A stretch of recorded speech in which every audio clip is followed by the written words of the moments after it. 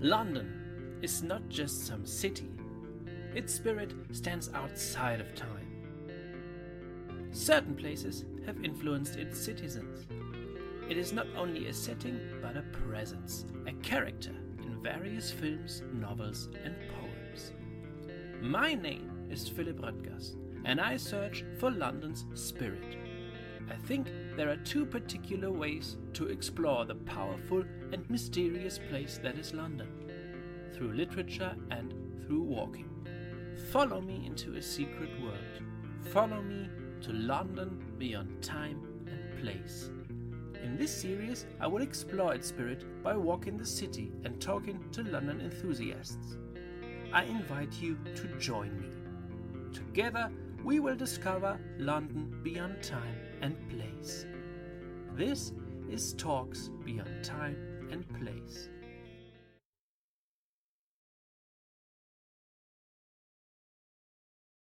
Hello everybody to Talks Beyond Time and Place. My name is Philip Röttgers and my guest today is Angela Buckley, author of the historical true crime series Victorian Super Sleuth Investigates. The first book was The Real Sherlock Holmes, but today we will focus a bit or more about on her second book, which recounts the frantic race to stop one of Britain's most prolific murderers, Amelia Dyer. The book is called, I'm going to show it, Amelia Dyer and the Baby Farm Murders, and we will also talk a bit about baby farming in general, I think. We'll see. Yep. So I'm very happy to have the author here today. Thank you very much for joining me, Angela. Welcome. Thank you. Thank you for having me.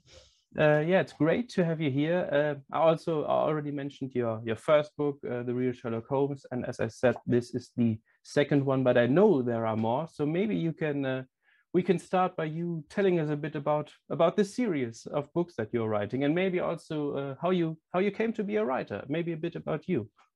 Well, I started dabbling in crime, in Victorian crime, after I started researching my family tree.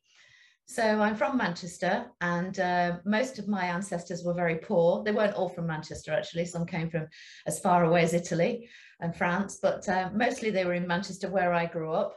And when I started investigating my English side of the family there, I discovered that my 3 times great-grandfather ran a notorious brothel in the centre of Manchester in the 1860s.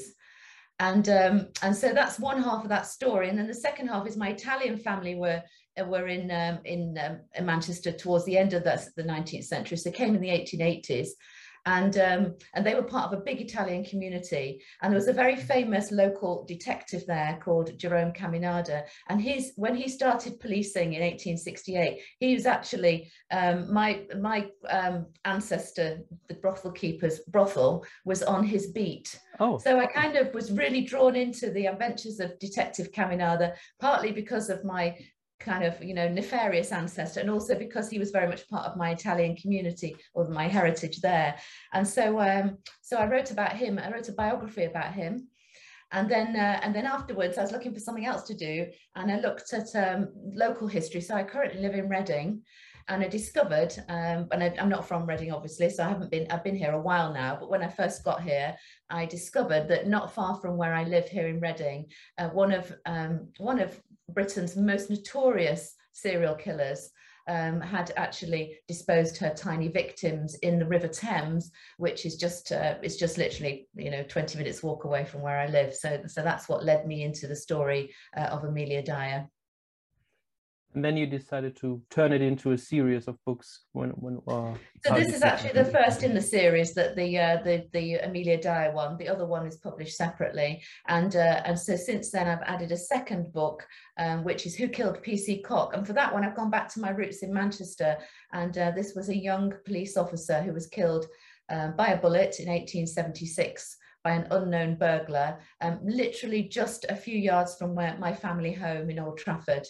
So it's a place that I know incredibly well. My parents still live there, and I know all the landmarks in the story. So it was kind of a bit more of a personal journey, really, to find out about PC Cock. And it's an extraordinary story because it has a huge twist.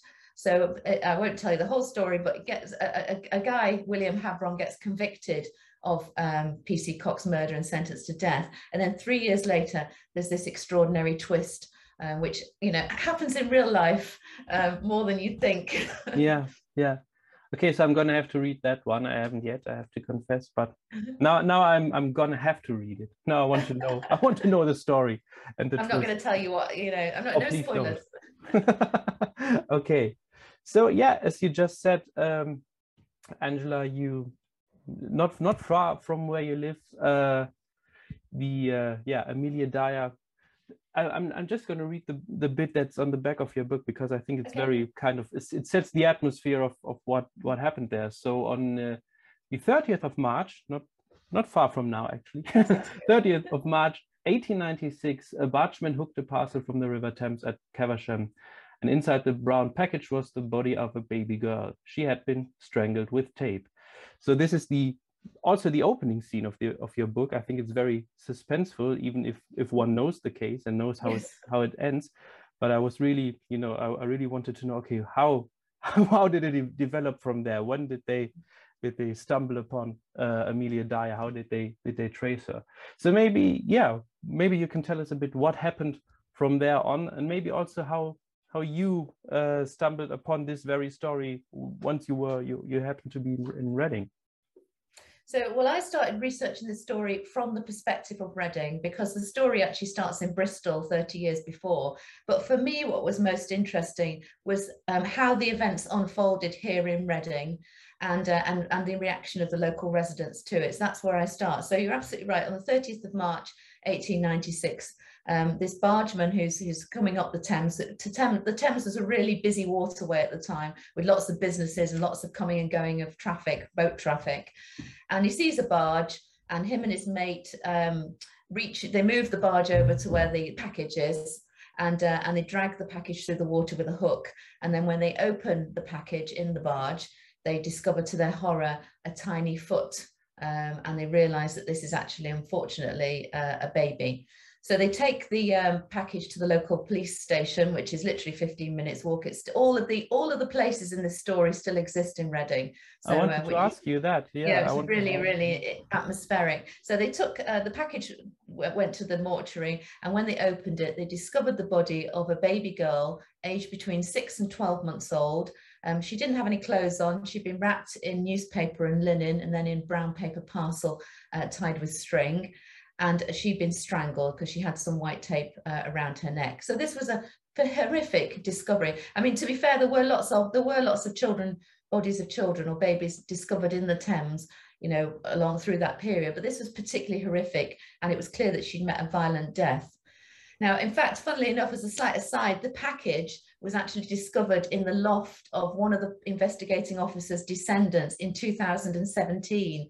So you can find it online if you look. You know, that's quite extraordinary. So, and the package is key to the beginning of the investigation, because when they dried it out, they discovered that it had a faint address on the package, and it said Mrs. Thomas, 26 Pigots Road, which is in Caversham, quite close to the river. So the police went round to Pigots Road to try and find out who Mrs. Thomas was, and they discovered that she'd gone and there was nobody there of that address.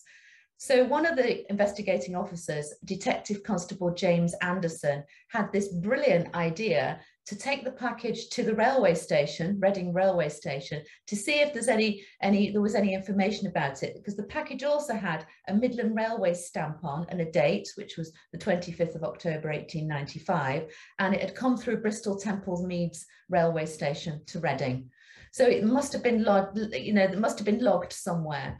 So a clerk at Reading railway station told the police that, in fact, the package belonged to a Mrs. Dyer, her name wasn't Thomas, and that she'd since moved to 45 Kensington Road, which was a property, as like with the others, it still exists on the other side of Reading. And that's how the investigation started. You just said that the sites still exist. So have you been there? Obviously, I think you have. So I have many times, and I do take crime walks sometimes around there. So the river has hardly changed.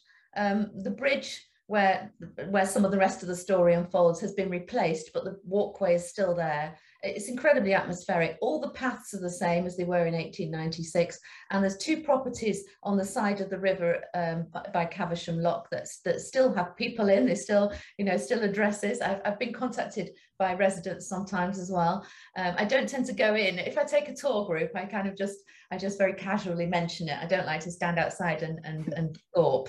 And also the other property, Kensington Road, is still there. So, and the police station building, that's not a police station anymore. I think it's a solicitor's company, but it's really fascinating to walk around and see all these places where this drama takes place. I can imagine. If I ever get to Reading, which I will, then I'm gonna have to take a tour with you, and you're gonna have to show me all the sites, because now I'm hooked. The last time I did it, I was telling the story about the package by the towpath, and to a group of people in quite a loud voice, and just on the river just next to me there were some people in a boat drinking champagne. You know, I'm telling this terrible gruesome story. It was quite amusing. Would have been I'm still waiting for the day where you would do a tour like that, and suddenly all of a sudden just, you know, a package would flow down the river, just an empty package, but it would be like, oh my God, what is that? So, I have done it with ghost hunters, actually, to get some data for them. We didn't actually do the ghost hunting, but we did it, and that was quite strange, actually. You know, I'm not sure I'd be going back with them at the dead of night to try and find Amelia Dyer's ghost, but yeah, it was interesting. Maybe not. I did find a ghost story about her, but that's London based. I'm gonna mention that later, because it's at the end of her life. Maybe you've heard about it, maybe you haven't. We'll see. So. I imagine one thing before we go on with the story a bit. Sure. When you write such a book, I think you must sometimes feel, well, yeah, horrified when you describe the way of killing, of, you know, the way these babies or these infants were killed. So is it difficult to separate that, to just see it professional, or does it touch you personally also very much? Yeah, I don't enjoy actually talking about Amelia Dyer, even though I give, you know, numerous talks and, you know, do all sorts of work around it. It's not something I love. I mean, I love the investigation, and I really enjoy working out how the police detectives solved the case. That's my kind of real interest. I enjoy the social history, because I think I've done some more work since on baby farming. I find it quite interesting about, you know, who were these women who did this, you know, what were their, you know, the victims in terms of the mothers who gave their children, and what were they like, what was their background. So I enjoy that. I don't really enjoy the horror of it particularly. Some people, you know, quite enjoy that aspect of true crime. It's not really for me. And, you know, I have children. I mean, they've survived, they're grown-ups now, but, you know, I used to take my children when they were very small down to the river, you know, where Dyer put her victims. So I do find the story incredibly sad, and often, you know, if I see things in the news today about children, you know, being I mean, obviously it affects us all, but, you know, I can't, if you read in today in the news about babies being abandoned or you know, children being abused, it does affect me, and I, you know, have to kind of separate that from these historic stories. But I also think it's important to tell the truth about the past, and also particularly with the victims. I've done more work on the victims of this since, and actually to tell their stories is also as important, you know, rather than just talk about the perpetrators. Absolutely, yeah. That's what you just said. That's the thing with true crime. You know, it's more about the social history, or at least what interests me. But I know there are quite a lot of people, or some people, who are interested really in the act of killing and what happened, which I think is very, very odd, very, very gruesome. That's not what it's about. It's about the history, the social history, and of course also the victims. So yeah, of course this is also about the victims and not just about Amelia Dyer, what we're talking about now. Yeah, and I've seen. Yeah. I mean, I have the photographs of the two key babies in this case. They're on public display at the Thames Valley Police Museum. But, you know, I often look at those photographs. They're not gruesome. They're just literally, you know, they just look peaceful. Right. But I often find that quite upsetting. In fact, I was at the National Archives just last week looking at some other baby farming stories. And as I went, it was just some random pile of stuff from Metropolitan Police files. And as I got to the bottom of one of the piles, it's a different story, this one, but and I haven't researched it very well yet. But there was a piece of card turned downwards. If you sort of turn side down, so I could just see the back of it. It didn't have anything written on the back, and it was the last piece in the stack. And when I turned it over, it was a beautiful picture of a rather ghostly picture of a small girl, just like a portrait picture. She was alive at the time, and I knew that she was the victim. And it's moments like that where she's just lost in that pile of Yeah. documents with no name on. I know who she is, but there was no name on it. It was obviously just a studio portrait that maybe the parents had given to the police. And there she was, you know, just hiding there, and, you know, for a century. So those are the kind of things that, you know, so I haven't done it yet, but, you know, I want to know more about her. You know, who was this child? You know, who were her parents? So that's what inspires me. Yeah, absolutely. Yeah, it will be interesting when you return to that research to find out more about her and yeah, all these people and all the victims, unfortunately. Yeah. So as you mentioned, a faint name and address on the sudden wrapping provided Reading police with their first clue. So when did they stumble upon Amelia Dyer? How did she enter the story? So they went round to Amelia Dyer's known address at 45 Kensington Road quite soon after. It was actually on the 1st of April. But when they got there, they discovered that she was absent, which wasn't particularly helpful. She'd been away for the weekend. It was actually Good Friday, it was Easter weekend. So they arranged a sting operation. They arranged to go back on the 3rd of April when they hoped that she'd be home. But instead of the police going themselves, they sent a decoy. Now, there were no female police officers in 1896 at all. So they arranged, presumably, for one of the police officers' wives to go around in the morning and to make an arrangement to meet Amelia Dyer that evening on the pretext of her wanting to have her baby adopted. So they already knew that Amelia Dyer was a baby farmer, or they had suspicions that she was a baby farmer. So that was why they kind of did it in this particular way. And then when on the 3rd of April in the evening, when Amelia Dyer opened the door, there was a knock on the door. When she opened the door, she actually found 2 police officers on her doorstep instead of the woman that she had expected to meet.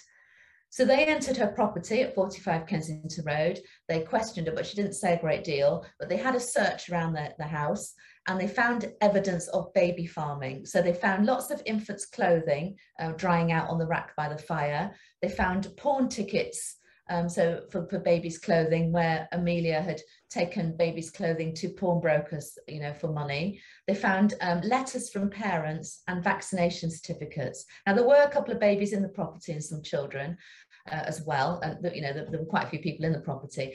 But also the officers went upstairs and they discovered a rather horrible smell. And they kind of literally followed the smell to a closet in the bedroom where they found a locked tin box. And when they had Amelia open the box, and there's no police reports of this, so I'm only going on the newspapers, but the newspapers at the time said that the box bore the traces of a corpse. So, you know, you have to leave it to your imagination what might have been in that box. So they knew that she was a baby farmer.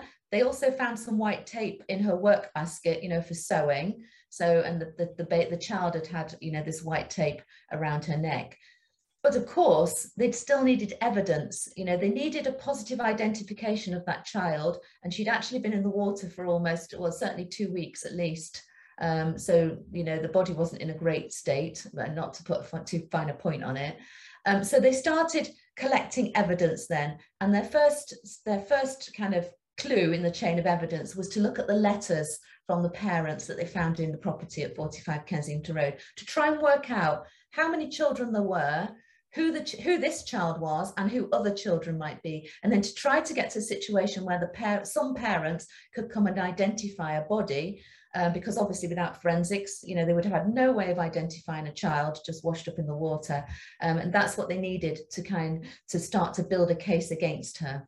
Yeah, yeah, and I think I mean, when they discovered who they had there and how long this has been going on, you know, they uncovered quite a huge case. But I think after this first body was found in the Thames, more bodies were found. I think two more bodies in a carpet bag, and then this whole this whole case was uncovered.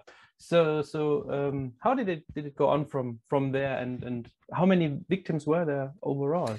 Can we even say that? Do we know that? Yeah, we don't really know. I mean, they found so they obviously arrested Amelia Dyer, and she was put into Reading prison whilst investigations were going on, and they held an inquest on that first baby.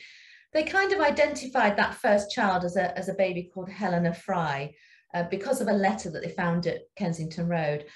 and they used that name, but there was no real way of identifying her, you know, because the body wasn't in a good enough state. So although there is a name attached to that first baby, it's not certain that that's who she was, and it certainly wasn't enough to build a case against Dyer. So they started dragging the Thames, so round Caversham Lock, where the first baby was found.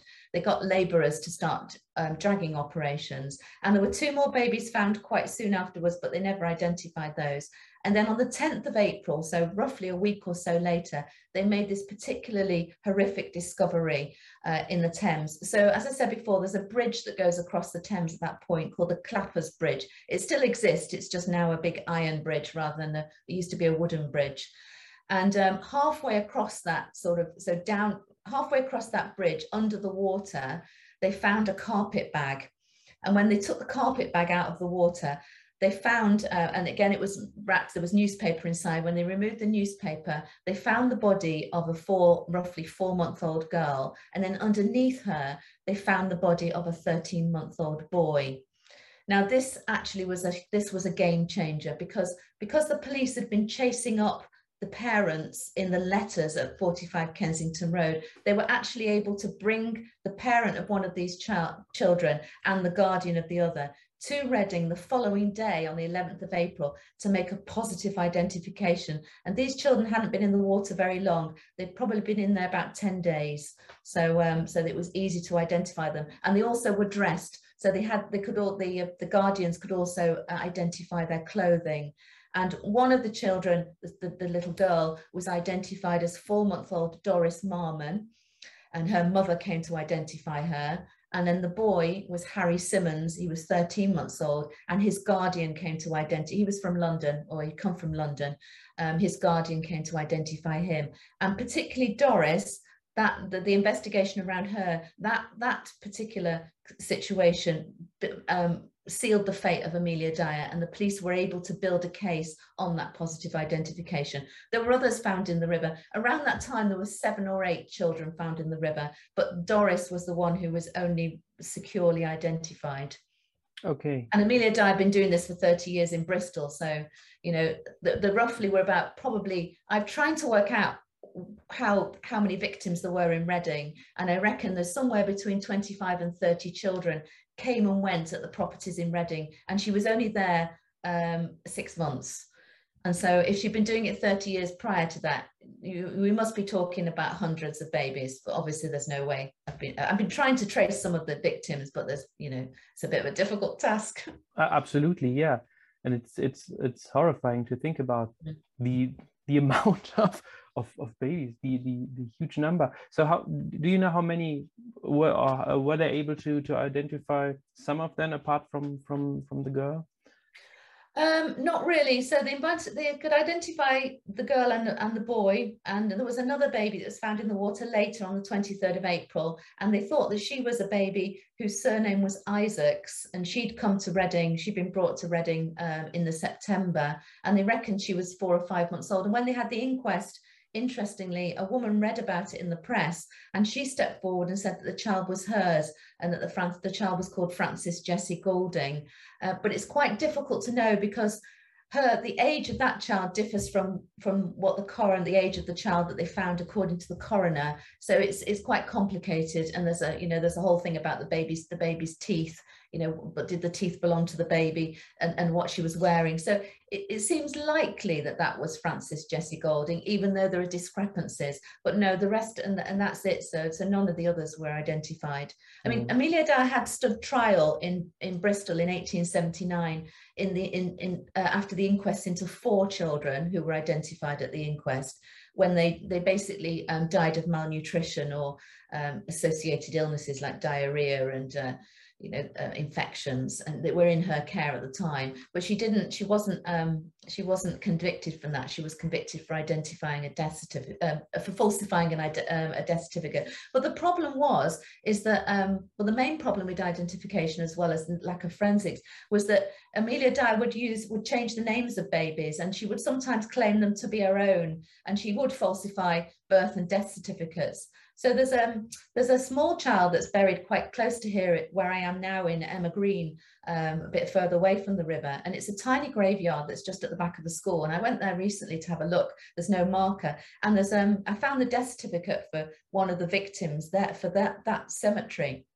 And on the death certificate, the child is called Ina Clara Palmer. And Palmer is actually Dyer's daughter, married daughter's name. And so they claimed her as their own. She wasted away, like many of these children did, probably due to malnutrition, being starved.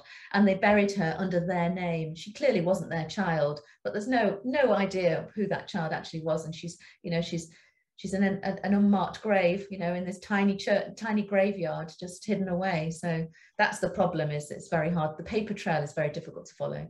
Absolutely, yeah. So when we hear that, we think she must have been. I mean, Amelia Dyer must have been very, very reckless, very brutal. No, obviously she didn't seem to have a problem with what she was doing. So maybe we can expand a bit and. Maybe you can tell us a bit about baby farming in general. So what was this business like, and yeah, maybe just a bit about baby farming in general. Sure. So baby farming was really a form of Victorian childcare, and it dates. I've seen evidence of it from the 1840s in the industrialized cities, London, Manchester. And it wasn't just for single parents. If you were a working parent, you could put your child in with a baby farmer on a weekly basis. So in Manchester particularly, there are stories or accounts of women placing their baby with a baby farmer during the day, going to the factory to work, and collecting their baby in the evening. So it is like childcare. Now, by the 1860s, there starts to become an awareness of the rather nefarious side of baby farming. And the term baby farm is coined in the 1860s and 70s. And it starts in London with various social commentators worrying, and reformers worrying about the number of illegitimate children who are placed with baby farmers for adoption and for fostering for a fee. So basically what would happen is that a baby farmer would advertise in the local press for a baby to foster or adopt. If you were fostering on a weekly basis, it would cost about 5 shillings a week. If you were having a child adopted, it could be as much as £10 for the full adoption.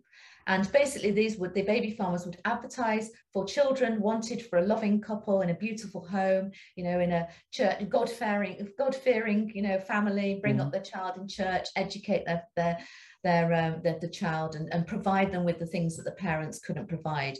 And the victims were often the illegitimate children of unmarried women. Because there was such a stigma still attached to having an illegitimate child, these women were just desperate, because often their families would shun them. Many of them were domestic servants, not all, but if they found themselves pregnant, whilst they were working, they would lose their job, they would lose their home, and they would have no income, and there was nobody to look after them. They could go into the workhouse, but that was to be, that was a last option for anybody. So often the victims were domestic servants, or certainly unmarried women, who would see these adverts and they would apply to the baby farmer to have their child adopted. And after that, usually there was a correspondence by letter, and then they would arrange to meet. And then if they wanted to go ahead with the adoption, the parent would give the child over, usually with boxes of clothing, for the child to have, and they would pay this fee. The fee is just under an annual wage for a domestic servant. So it was a huge fee. So it was a very lucrative business. And they wouldn't have heard from them again. Now, it's also important to say that in England and Wales, certainly, this was completely legal at the time, because there was no legislation preventing you from transferring the guardianship of your child from one person to another. So effectively, you could sell your children in this way because there was nothing to stop you. Of course, it's the baby farming that leads to child protection regulation. But at the time, it was possible to do. Now, there were baby farmers who were decent people. They weren't always women, but many of them were women. But there were also some who were not. And they basically would just allow these poor children to starve to death. They wouldn't feed them properly. They would give them drugs, feed them opiates to keep them quiet. Now, this wasn't common with parents, because everybody took laudanum and opiates in the Victorian period. And parents used to give their children opiate-based tonics to keep them quiet. So it wasn't uncommon. But the baby farmers took that one step further, and they would basically drug these children to stop them from crying, and these children would gradually waste away. And that was called, by the medical term, called marasmus. And in fact, many of us in our family history, we find children in our own family tree who died of marasmus. And it's basically just a failure to thrive, usually due to poor diet. If the mother's got a poor diet and she's breastfeeding, which of course most of them did, a child would just not, infections and illness and diarrhea. And that's what these babies died of. Now, Amelia Dyer is one of the few baby farmers who took it one step further and strangled some of the later children in her care. So it was a really sad story, really, about baby farming. Well, that's basically what it is. Absolutely, yeah. But I think she wasn't the only one who took things further, right? I mean, there were other cases where baby farmers would kill the children and just to take the money. So I think there were other cases, weren't there? There were 7 cases between 1870 and 1907 in Great Britain, and where baby farmers were convicted of murder. There might have been many more, but they were, they're the key cases. Yeah. What I found interesting is, I mean, obviously this wasn't just a British thing, because we have quite a famous a similar case in Hamburg here in Germany from 1905, and the woman was called Elizabeth Wiese, and she was they called her the Hamburg Engelmacherin, the angel maker of Hamburg. Interesting, yeah. And she was convicted and executed for the killing of 5 children. And she did the same thing, baby farming, basically. And there are quite a few parallels, I think, to the Amelia Dyer case. And she also drowned some of the children in the Elbe, in the river. And I think she even put some of them into the oven, but I'm not quite sure. So that's really interesting. Yeah. Sorry? That's really interesting. I mean, I've read cases in other places. Certainly there were others in other European countries and in Australia, but that's really interesting. Yeah, but I remember I did a tour. I was on when I was in Hamburg the last time. I did a tour with a tour guide walking around, and he told us about this story. And then when I read this book, I mean, I knew about Amelia Dyer, but then I thought, hang on, there was a similar case in Germany, and then I looked that up.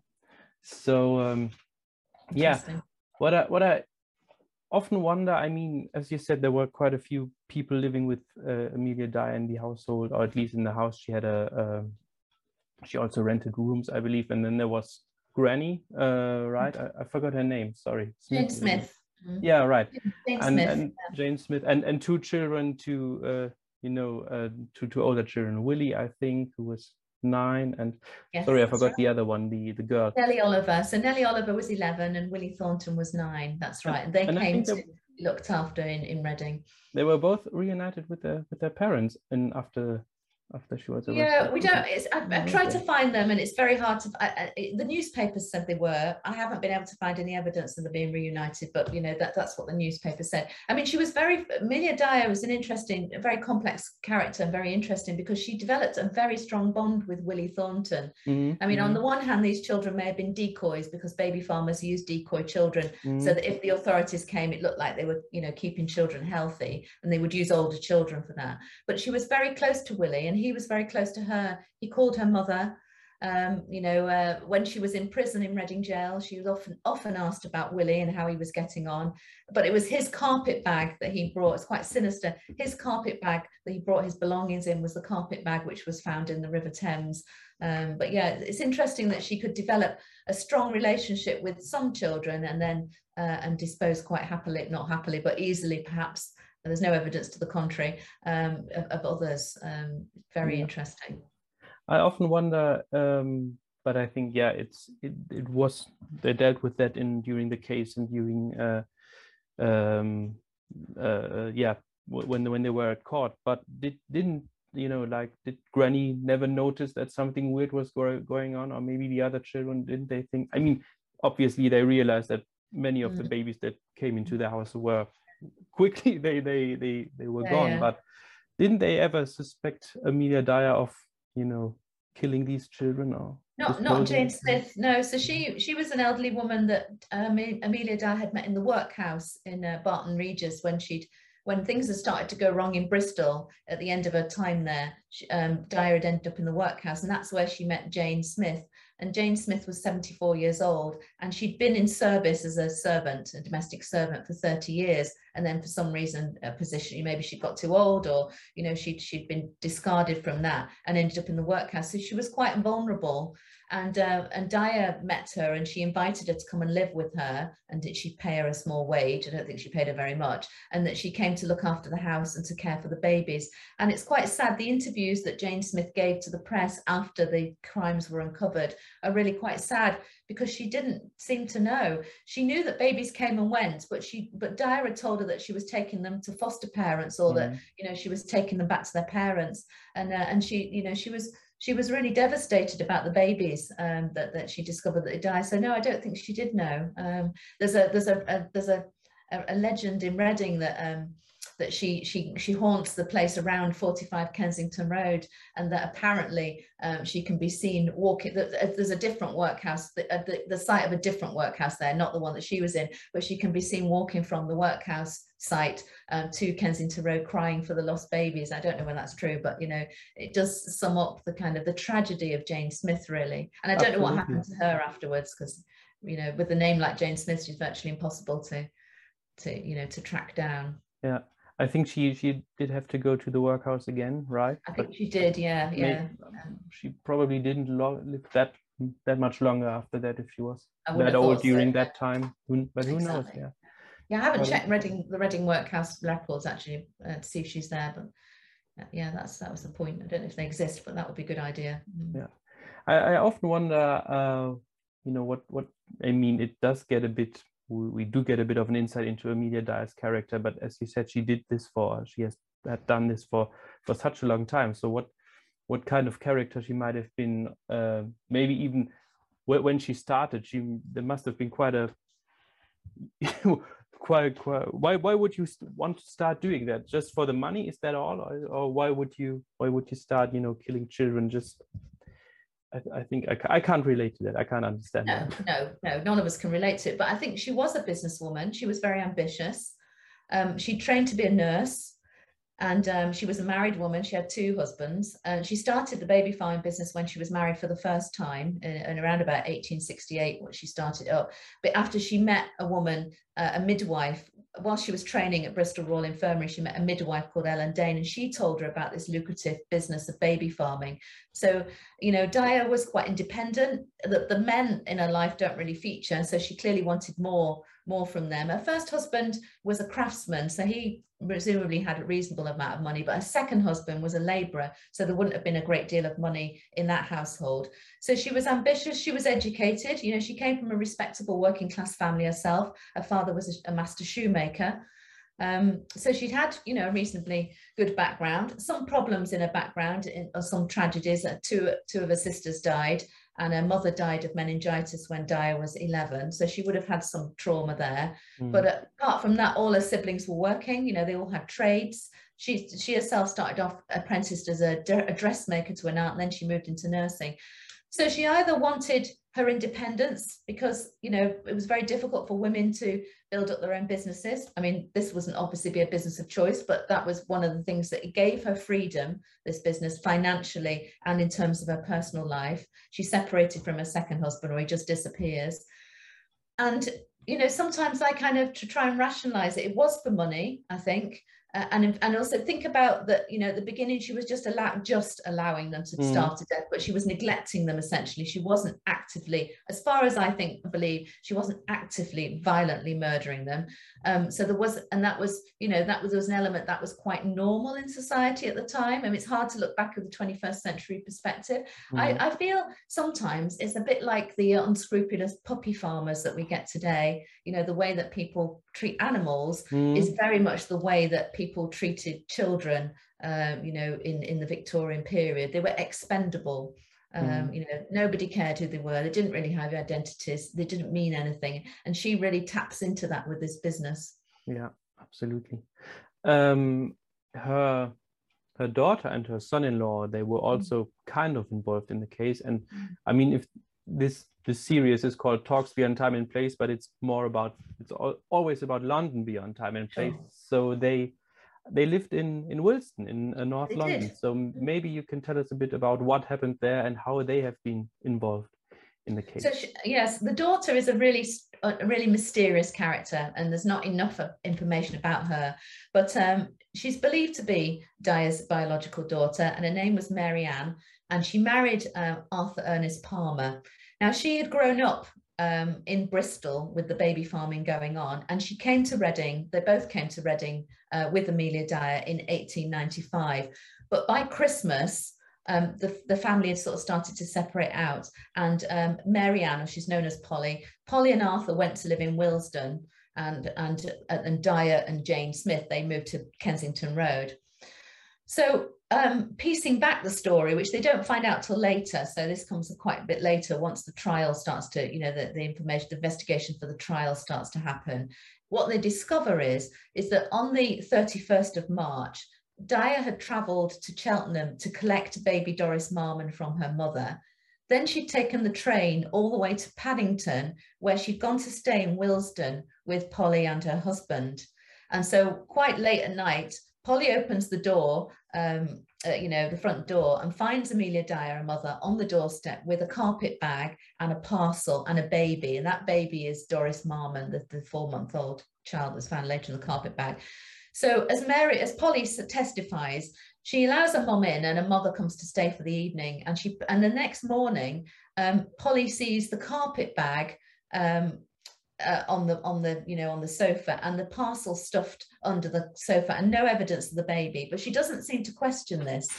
Now, the following day, on the 1st of April, Polly and Arthur and Amelia Dyer travel back to Paddington Station to meet another woman, Amelia Hannah Sargent, under the clock on platform 1. So next time you're at Paddington Station and the clock is still there, at 12 o'clock. I always think of that poor child every time I pull into Paddington.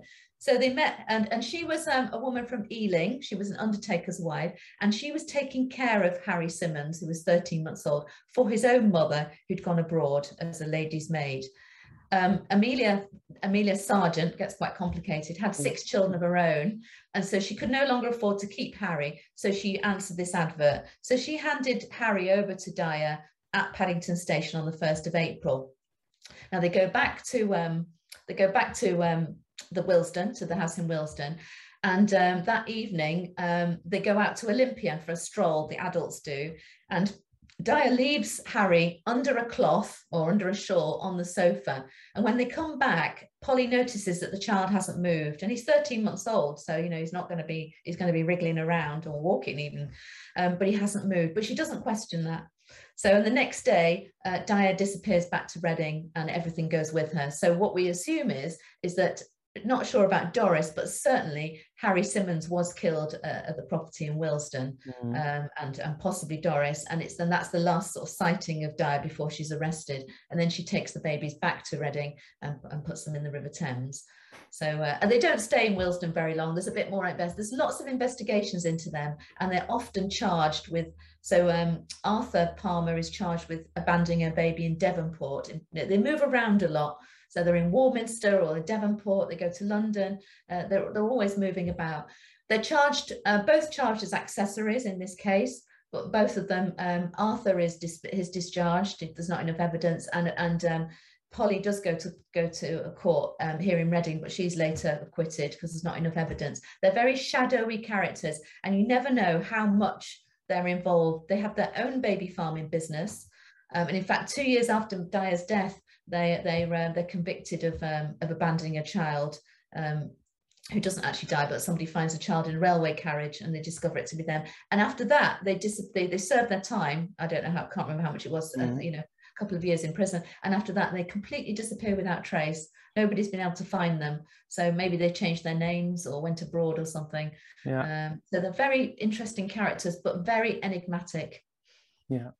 Well, wasn't it that when he was discharged of being an accomplice of Amelia Dyer, that he was quite happy and stepped out of the box of the courtroom and was arrested immediately again, yes, because he had abandoned the child on the that's street. right. Yes, he was quite a showy man. You know, he the neighbours in Caversham thought that he was quite wealthy, and he used to walk around with a Panama hat, and you know, he liked it. They had expensive tastes, him and Polly, you know, and he used to be telling everybody about all the businesses that he was setting up, but actually in real life he was a bit of a failure. He didn't manage to stick at anything really. Yeah, so he was very confident.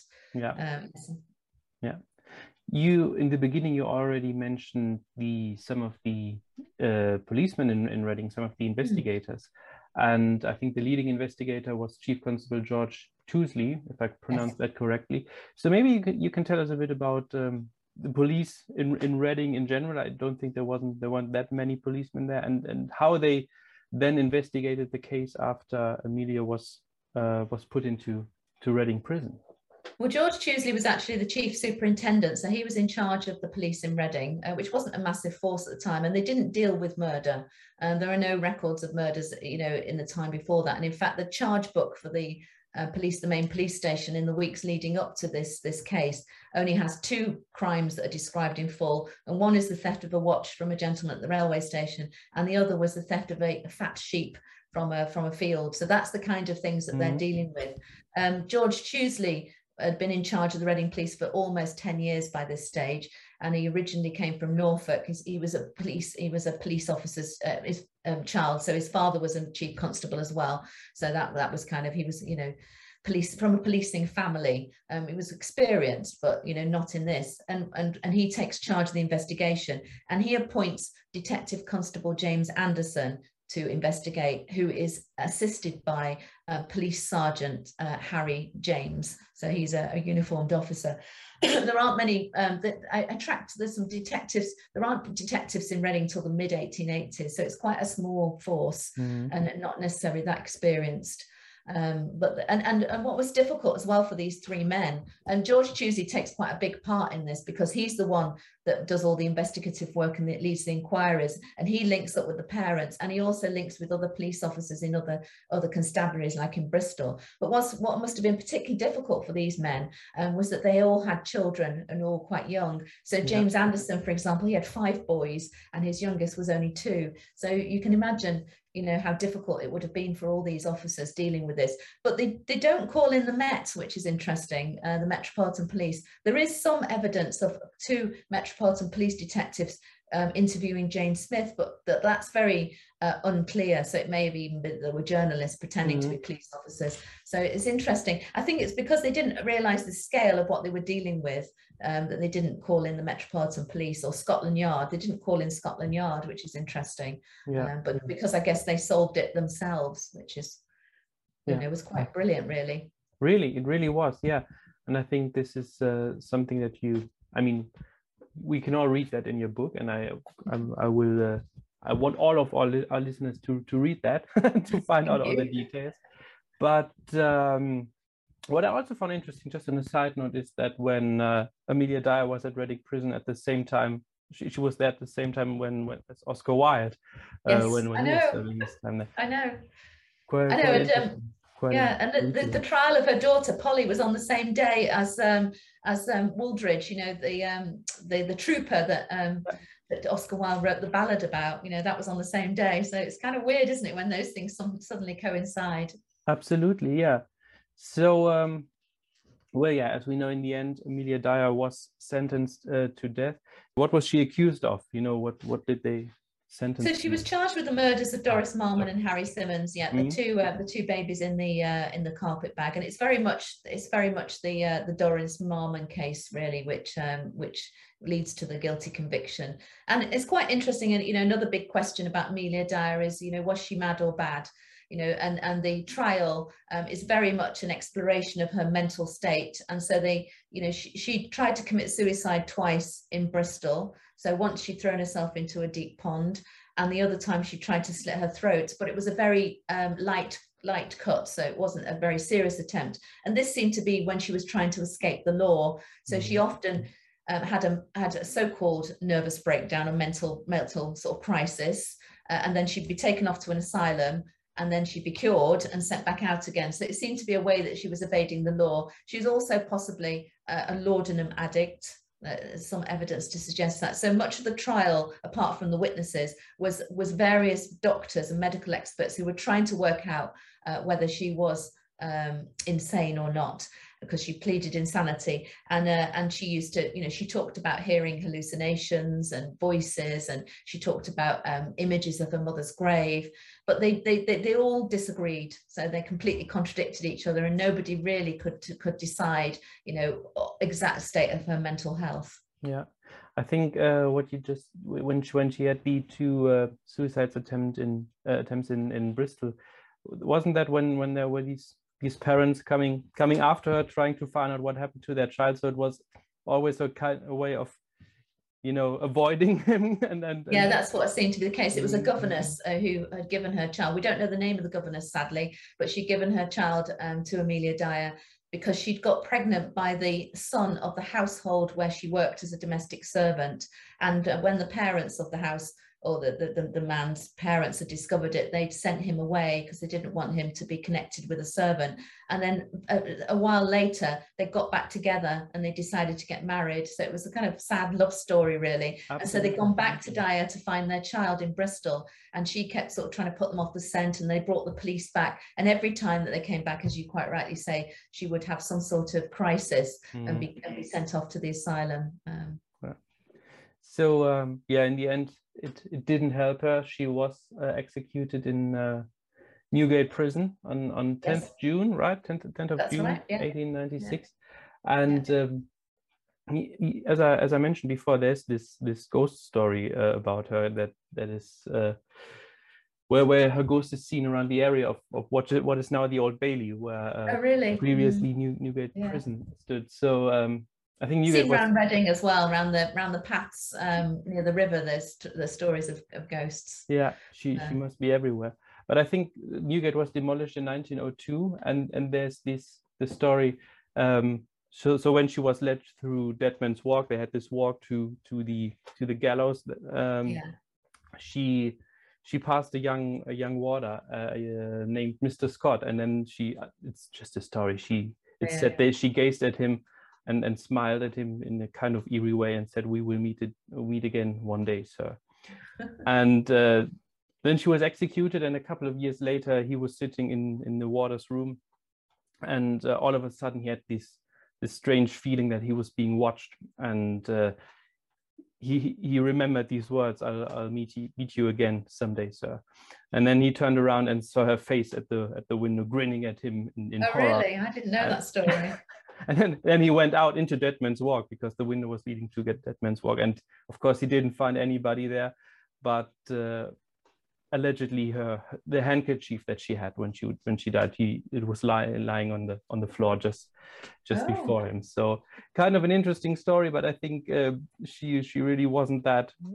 On the day of her execution, she wouldn't have done that, right? She was very she wasn't in the mood for something like that. No, but it's kind of the urban myths, isn't it? And in fact, you know, there is a whole myth, you know, whole mythology around Dyer. And even at the time, you know, people in the newspapers, I've read it in contemporary Manchester newspapers, you know, people thought that if a baby had been found, you know, killed or dead, which of course lots were, as I said earlier, they did attribute it to Amelia Dyer, you know, at the time, you know, had she travelled up north, you know, had she travelled here, there and everywhere. So there is, and of course there's the links, you know, alleged links with Jack the Ripper, you know, so she keeps coming back in sort of in popular culture. And here in Reading, actually, I've talked to lots of people who live here who said that when they were children, you know, if they misbehaved, their parents or their grandparents would say, you know, if you don't behave yourself, old Mother Dyer will come and get you, you know. So it's interesting, isn't it, how these characters do pass into sort of myth.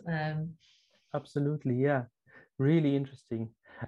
But in the end, it's a really sad story because of all the victims, the unnamed victims, of many of which we don't know. The people in Caversham, actually, after this horrible thing had taken place, on the bridge, the Clappers Bridge, which had a wooden handrail, they carved crosses you know, to remember the children. But of course, it's all gone now and it's been changed. And, you know, sadly, there is no memorial to the babies that actually have perished at her hands in Reading now. I mean, you know, it would be quite nice to have one, really. And I've been trying to, as I say, trace them, because, you know, otherwise they are just forgotten, aren't they? Which is even more tragic, I think. It really is, yeah. So, Angela, what is your next project? We've talked a lot. We've talked enough about Amelia Dyer. Let's talk about you again for a bit before we finish. So I'm currently doing a PhD in Oxford, Oxford Brookes University, where I'm studying the investigative practice of police detectives in Victorian cities. So I'm looking at how the Victorian detectives developed their sleuthing skills in Manchester, Liverpool, and Birmingham.